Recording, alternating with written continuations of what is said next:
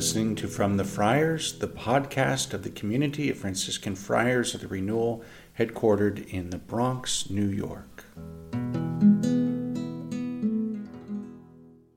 Alleluia, Alleluia. The Lord be with you. And with your spirit. A reading from the Holy Gospel according to Luke. Glory to you, Lord. Jesus said to his disciples, I have come to set the earth on fire, and how I wish it were already blazing. There is a baptism with which I must be baptized, and how great is my anguish until it is accomplished. Do you think that I have come to establish peace on the earth? No, I tell you, rather division. From now on, a household of 5 will be divided, 3 against 2 and 2 against 3. A father will be divided against his son, and a son against his father. A mother against her daughter, and a daughter against her mother. A mother-in-law against her daughter-in-law, and a daughter-in-law against her mother-in-law. The Gospel of the Lord. Praise to you, Lord Jesus Christ. May the Lord give you his peace. We have this teaching from Jesus about wishing that he had come to bring a fire to the earth and wishing that it had already been blazing, and that he himself would come to bring division, even within families, fathers and mothers against sons and daughters. And the last one's kind of funny, mother-in-law against daughter-in-law, like what? No surprise there. Okay. They're usually, okay. But so how do we reconcile what Jesus is saying here with so many other passages where Jesus says, that he came to bring peace? We'll say that in the liturgy. Lord Jesus Christ, who said, my peace I give you. In another place, he'll say, I give you peace, not as the world gives peace. So he's making a distinction there, different types of quote-unquote peace. And then, Father, may they be one as we are one. This is called a unity. So how do we reconcile that? Well, here's my attempt, okay? Jesus presents himself as definitive. He himself is the point of division. And there's a little something that St. Paul's doing in the first reading, the letter to the Romans, that helps us to understand. St. Paul's talking about what leads to death, which is sin, and what leads to life, which is the grace of the Lord. And this is known as, big fancy theological term, the teleological perspective. Do I have that right, Father Jennifer? Yeah. I'm sure you would know. Meaning, here we go. So the teleological perspective means when you're considering something, you look at the very, very end. Like, where is this all going? Like, what's the end game? Like, what's the bottom line? So keeping in mind the very, very, very end of it all, then you look back on the whole. And this is what Jesus is doing as well. So the very, very end of it all, a sneak peek about the future. It's either going to be heaven or hell. It's either going to be in heaven with God, the loving communion of Father, Son, Holy Spirit, light, love, peace, mercy, communion, joy, fulfillment, or it will be hell, darkness, hatred, fracture, sorrow, anger. It's either going to be one of those others, right? When you die, your soul leaves your body, there's an elevator. Elevators only go up or down, okay? That's the end. That's the teleological perspective. So if that is the end, then that informs how we live now, huh? So for example, if you want to go to, the Friary in Harlem, you get on the D train, and where you're trying to get will determine what train you get on, okay? And so Jesus is definitive. He is the dividing point. I have an icon in my cell of the crucifixion of Jesus. And the way the artist painted it, you have in the very middle of the picture, you have Jesus on the cross. And on his right, you have the saints, John, Virgin Mary, Mary Magdalene, they all have halos, right? And the good thief. And on his left are all the evil people. Some of the soldiers, some of the Pharisees, and the bad thief. The bad thief is on his cross looking the other way. On the right is the good thief facing Jesus, and Jesus is facing him. And the way the artist painted this icon, it's almost like he is, what do you call it when you take two things and blend them together? There's a word for that. Mash up. Thank you, brother. So there's a mashup. So the artist is painting the crucifixion of Jesus, but he's also painting the judgment at the end of time. When the king returns, Matthew 25, and he will divide all of humanity, the sheep to the right, the goats to the left, right? The saved, the damned. And he's mashing those together. So the death of Jesus on the cross is this moment where God judged the world, really, and the dividing line is right there between love and mercy and peace and forgiveness and unity versus sin and hatred and all of that. Okay, so Jesus presents himself as definitive. He is the one. He did not say, I came to show you, and this works in English well, he did not say, I came to show you a way.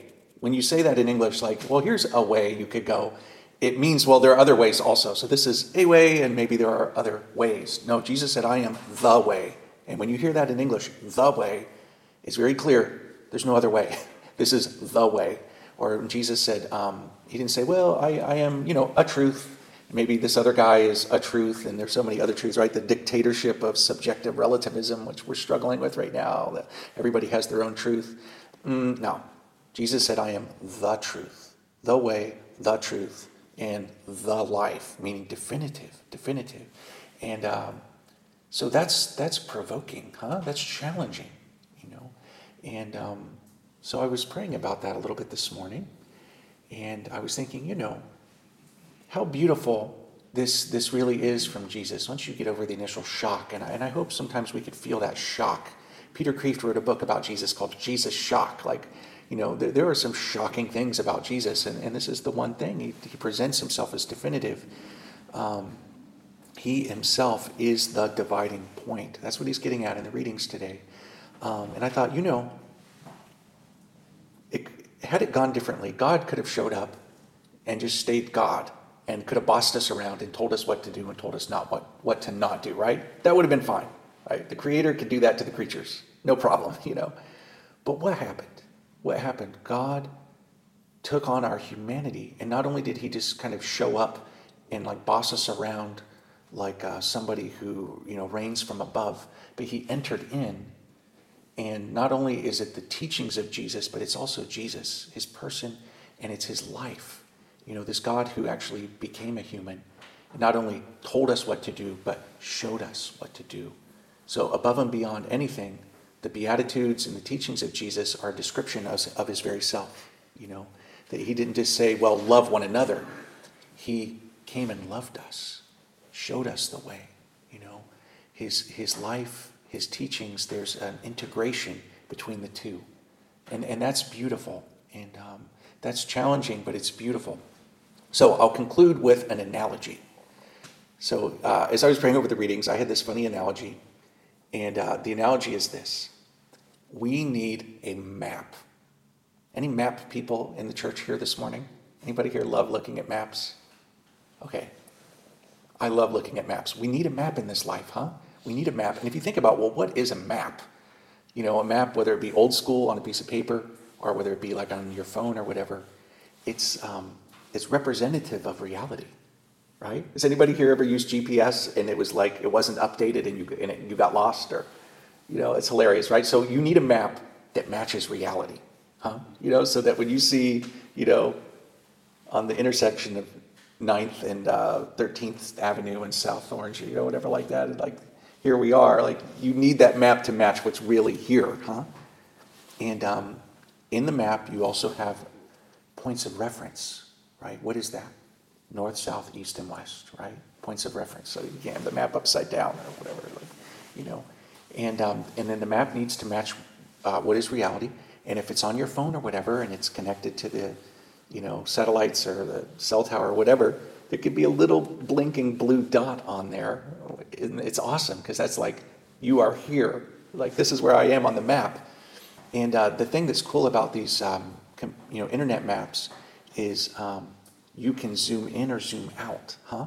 So you can kind of zoom out, and then you can kind of see, okay, Yonkers is here, Newark, New Jersey's here. Okay, I kind of need to go that way, or, but then you also need to be able to zoom in. And it's only when you zoom in do you actually start to see the names of the streets, right? And that's important. Unless you're like in Honduras and Nicaragua, the streets don't have names. It's like hilarious. You're just like, oh, I don't know. Turn right at the old oak tree. I don't know. But and our faith is that. Jesus is that. God has given us a map for how to be a human, how to live this life. That's the content of our faith. Jesus' teachings, his parables, the Beatitudes, the whole content of that, which is not only a description of Jesus' own person, how he lived, but also showing to us how we are to live. It's easy to say we all need to live love, but that word is so vague. It means so many different things to different people.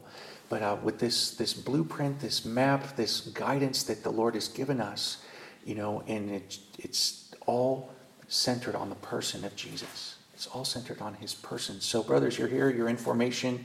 You're living the life. You're praying. You're studying a lot of things, and Jesus needs to be at the center of all of it. Our prayer life, our fraternity, our ministries and apostolates, our vows, poverty, chastity, and obedience. Our customs and practices. Jesus is at the center of all of that. He needs to be at the center of all of that. That everything we're doing is somehow connected to our relationship with him as we strive to imitate him and follow him. There was a line in Psalm 48 this morning from morning prayer, which really struck me. Mount Zion, true pole of the earth. Did you catch that? To me, that's like map language, right? Like the pole, is like North Pole. Like this is our reference point. It's Mount Zion, which, as you know, is a metaphor for heaven. It's a metaphor for heaven. So, to conclude, the teleological perspective, the very, very end game, heaven or hell, and it's all centered on Jesus, the center of history, the judge of all, and this determines which train we get on, the destination that we're heading for. And we pray for these graces this day. Amen. We hope you've enjoyed listening. Please visit us on our website, franciscanfriars.com, or follow us on social media, CFR_Franciscans. God bless you.